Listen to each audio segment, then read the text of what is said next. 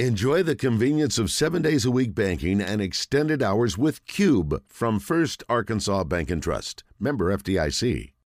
We need to play our intro, if you would, Damon, to And now, Trey Biddy is brought to you by Chris Crane Hyundai, Arkansas's #1 Hyundai dealer, and Genesis of Conway, Arkansas's only Genesis dealer. Genesis of Conway, the future of luxury today. Now, here's Trey Biddy. I haven't seen Danny West yet. I'm kind of disappointed, Trey. Where do you think you're going to see him? Out hunting bucks? Well, here's the Big Buck Classic. Yeah. Doesn't he love to deer yeah, hunt? Doesn't he have Danny's a hunter impressive. Yeah. He is an outdoorsman for sure, yes. I'm sure he's got some horns he'd like to show off. Yeah. It's been my experience that you have to pick your I think we have a delay, Randy, but it's been my experience you have to pick between golf and hunting. Maybe some people don't have that issue. I don't see how I could do both of those things. So I golf and Danny hunts. Okay. That's okay. That is okay. All right. We have got Savage waiting. Savage, good afternoon. You have a question or comment for Trey? Yes, sir. Just real quick on Trevor Brazile. Randy, that's why I haven't called in here lately. I can't take this basketball team. Even a healthy Trevor Brazile is not helping this team. So you can imagine the unhealthy one tomorrow. I don't know what this team's going to do. I mean, I don't know what's going on with them. But, Trey, talk about the tight end room outside Haas. They got that, is it the wide receivers coach coming from Missouri State? What kind of background do you know on him? Is he involved with the tight ends? And what's the tight end group look like this coming up? I'm going to get off here. Appreciate it, guys. Thank you, Savage. Yeah, I think Ronnie Fouch will, obviously mostly work with the wide receivers, but, he could help in all aspects because he's worked in the offense before, so I'm sure he's lending a hand, but, it's Morgan's group, so he's going to lead that group. Luke I would expect him to make a pretty good leap forward. He was obviously as ready to play as any freshman that Arkansas has had in a while, right up there with probably Traylon Burks and Rocket Sanders, those guys. So I would expect Has to obviously be at the top of the depth chart. And, it wouldn't surprise me if Andreas Paskey was, a guy that they used a whole lot just to kind of have two different types of tight ends maybe on the field at the same time. He is a really good blocking tight end.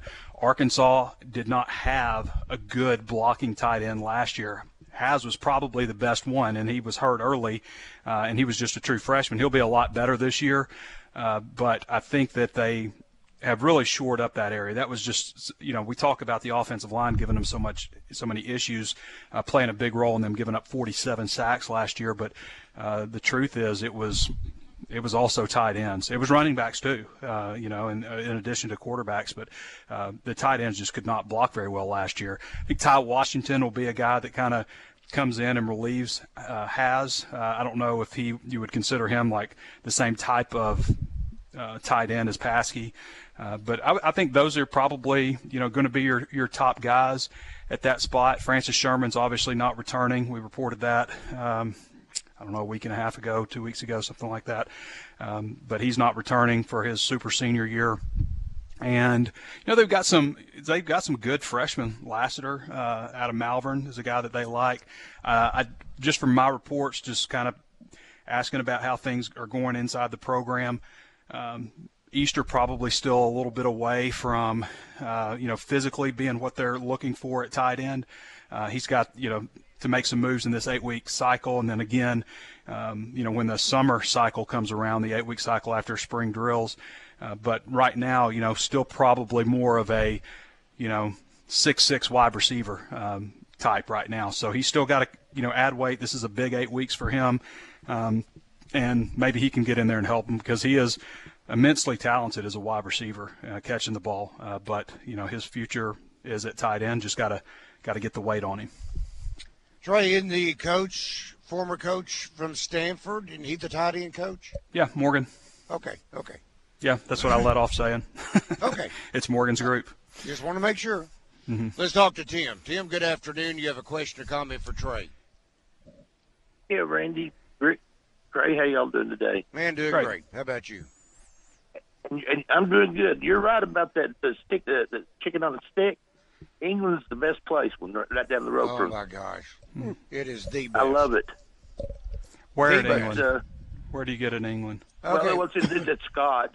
Yeah, when you get off the interstate, 530, you turn to the right as if you're headed to England. And I want to say it's the first gas station convenience store I think on the right. Mm-hmm. And they have an in-house deli. And there is a lady who's been doing this. I'm going to assume it's still the lady. She's been doing this for probably close to 30 or more years.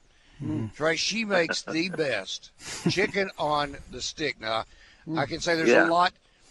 Neil's up in Springdale makes maybe one of the best chicken breasts. But this is chicken on a stick, which I don't know what the difference is. I just know how good each one is individually. But I will tell you, if you're looking for chicken on the stick, and it is a breast that when you go to the grocery store and you see where it says eggs, you'll see large and extra large. I don't know where they get the breast from, but these are more than extra large breast. You love that analogy about the large and extra large eggs? Because I want the extra large eggs. I want as much as I can get. But when you go to buy a chicken breast, you don't see them that big. This is monster size. So on a stick, does it look like a chicken? Does it look like a chicken popsicle or what? Yeah. It's got the wooden stick that goes right down the center of it. Yeah. We had chicken on a stick at the Conoco in Sheridan. They're so good, you'll eat the stick if you don't watch out. Yeah. Oh my God. We always had an argument at Sheridan at the Conoco. They had chicken on a stick, and it was the argument was like the traditional flavoring seasoning or the lemon pepper. Traditional.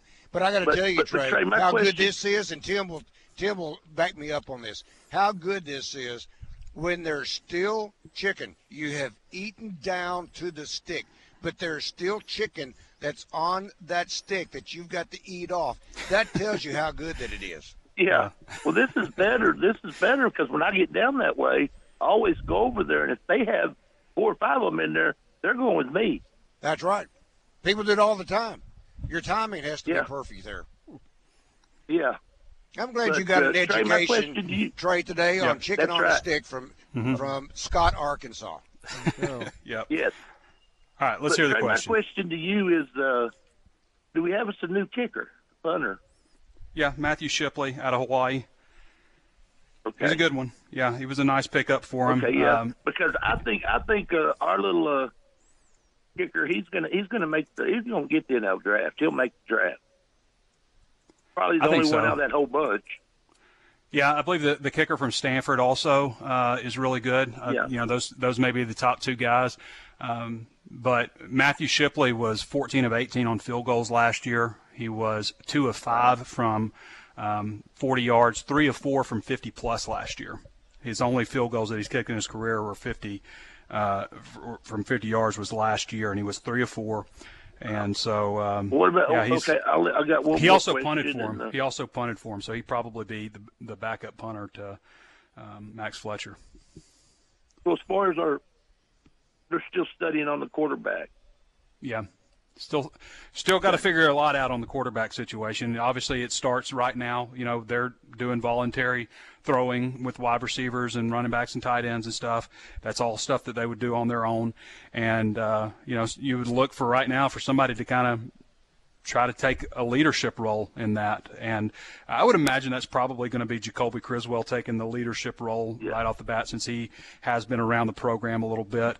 I think Malachi Singleton is a potential dark horse in this race, but I think that Taylon Green would be the guy to really keep an eye on since he was kind of hand-selected by Bobby Petrino in a manner of speaking. And he brings a lot of athleticism to the table. This is a guy that can break off 70-yard runs. He's got that kind of speed. He is a long strider like Matt Jones was, kind of the guy that when he's running, he kicks the back of his butt with his heels. He's people take terrible angles on him once he hits the corner. Verified 4.6 140-yard dash back in 2019. I believe that was when he was a junior in high school, so that's been a while. And, he's got some things he's got to work on, in my opinion, mechanically as a quarterback. And I say that, at this point, I don't know that they're going to just spend, every waking hour trying to calibrate his throwing motion. It's just a little low, a little more sidearm throwing motion. He makes some really good passes at times, but and I think Petrino will fix some, other issues, here and there, make sure his footwork is polished up and things like that, and just other minor details that most of us don't even think about to make him a better passer. That's another area when I kind of break down, is the quarterback room going to be better this year than it was last year? Well, Bobby Petrino is the offensive coordinator and quarterbacks coach, so probably just based on that alone, that he's going to end up having better results there. So it's an intriguing position group to watch. They're going to have so many new faces this year. It's going to be really fun to watch this spring around March 7th, not just at quarterback, but, so a new addition at wide receiver, and, new high school additions and transfer portal additions, new, transfer tight end, new offensive linemen, new defensive linemen, new linebackers. Everywhere you look, every position group, you're going to see new faces out there. So I'm looking forward to getting out there for spring football and seeing all the new guys. It's one of my favorite times is when spring football kicks off. And, of course, seeing the new quarterback is going to be a big draw. All right, Trey, I need to clear this up real quick because this is probably as important information as we'll pass along today. This from our Southern Structural Solutions Buzz text line from the 501. No. Y'all are doing it all wrong. Take the England exit on Highway 165. It's the Shell station, second gas station on the right. Not the first, the second gas station. Randy, you could have sent him to chicken on the not-so-good sticks. Huh? Yeah. It could have been, who knows. All right, then this add-on from another 501. Their mashed potatoes, actually it's mashed taters, and brown gravy is the bomb. So, see, now you've got all the most current information so that when you come to Little Rock, Trey, you'll go to North Little Rock to the England exit, and you'll go get that chicken on a stick. It'll save you the drive all the way to the Dairy Bar in Sheridan. See? Let's talk to Toby. Toby, good afternoon. That's what makes Drive Time Sports great. Having people like that will correct us, get us on the right path. That is what Toby has made Drive Time Sports. I don't know how we survived for 33 years without the great listeners that we have out there right now. Thank you, guys. Let me tell you, hey, just to hear you guys talk about it, I'm on my way right now, okay? Hey, that's fantastic information to know. But, okay. Actually, thank you for taking my call. I always enjoy you guys. Thank you. I want to ask Trey, and I've heard you talking just a little while ago about wide receivers and what have you, but I've gotten from a pretty reliable source that they have some people from Ole Miss hanging down at Warren, Arkansas, for 3 days looking at them receivers. Anybody from the Hill, Pittman or any of those guys, got anybody down at Warren also looking at those wide receivers that they have there. And I think we all know that Warren has a really good reputation for putting out great receivers. So have you heard anything about anybody hanging out down around Warren, looking at those people down there? Because, as I said, I got from a pretty reliable source that Ole Miss was there for 3 days looking at it. I'll hang up and listen. Thank you, Toby. 3 days, wow. Yeah, I don't know about that. Be out right believe now. that one. Yeah. Yeah, Warren is not going unnoticed by anybody. Warren always produces talent. They've got a lot of talent there coming up, and I don't know why anybody would not go visit Warren, Arkansas. So, no, I don't think that's a problem at all. As for Ole Miss being there for how many days did he say? 3? Yeah, 3. Said. Yeah. No, I don't think that was happening. My understanding is there is another Burks type of player coming through. But Antonio Jordan. Well, my understanding, though, Trey, there is another one. I think it's who you're talking about, Jordan, who is was a sophomore this past year, or maybe he was a freshman this past year. I can't remember which. He's class of 25. Okay. Yeah. So, yeah. No, he has. I mean, we're not showing him with an Ole Miss offer, but he has an Arkansas offer. And Florida State, I think Florida State was first to the party very, very early in the process, and South Carolina and Tennessee. But yeah, he has a chance to be big time. I mean, Warren just, for whatever reason, just produces. It's just there's something in the gene pool. I don't know, but they just keep producing.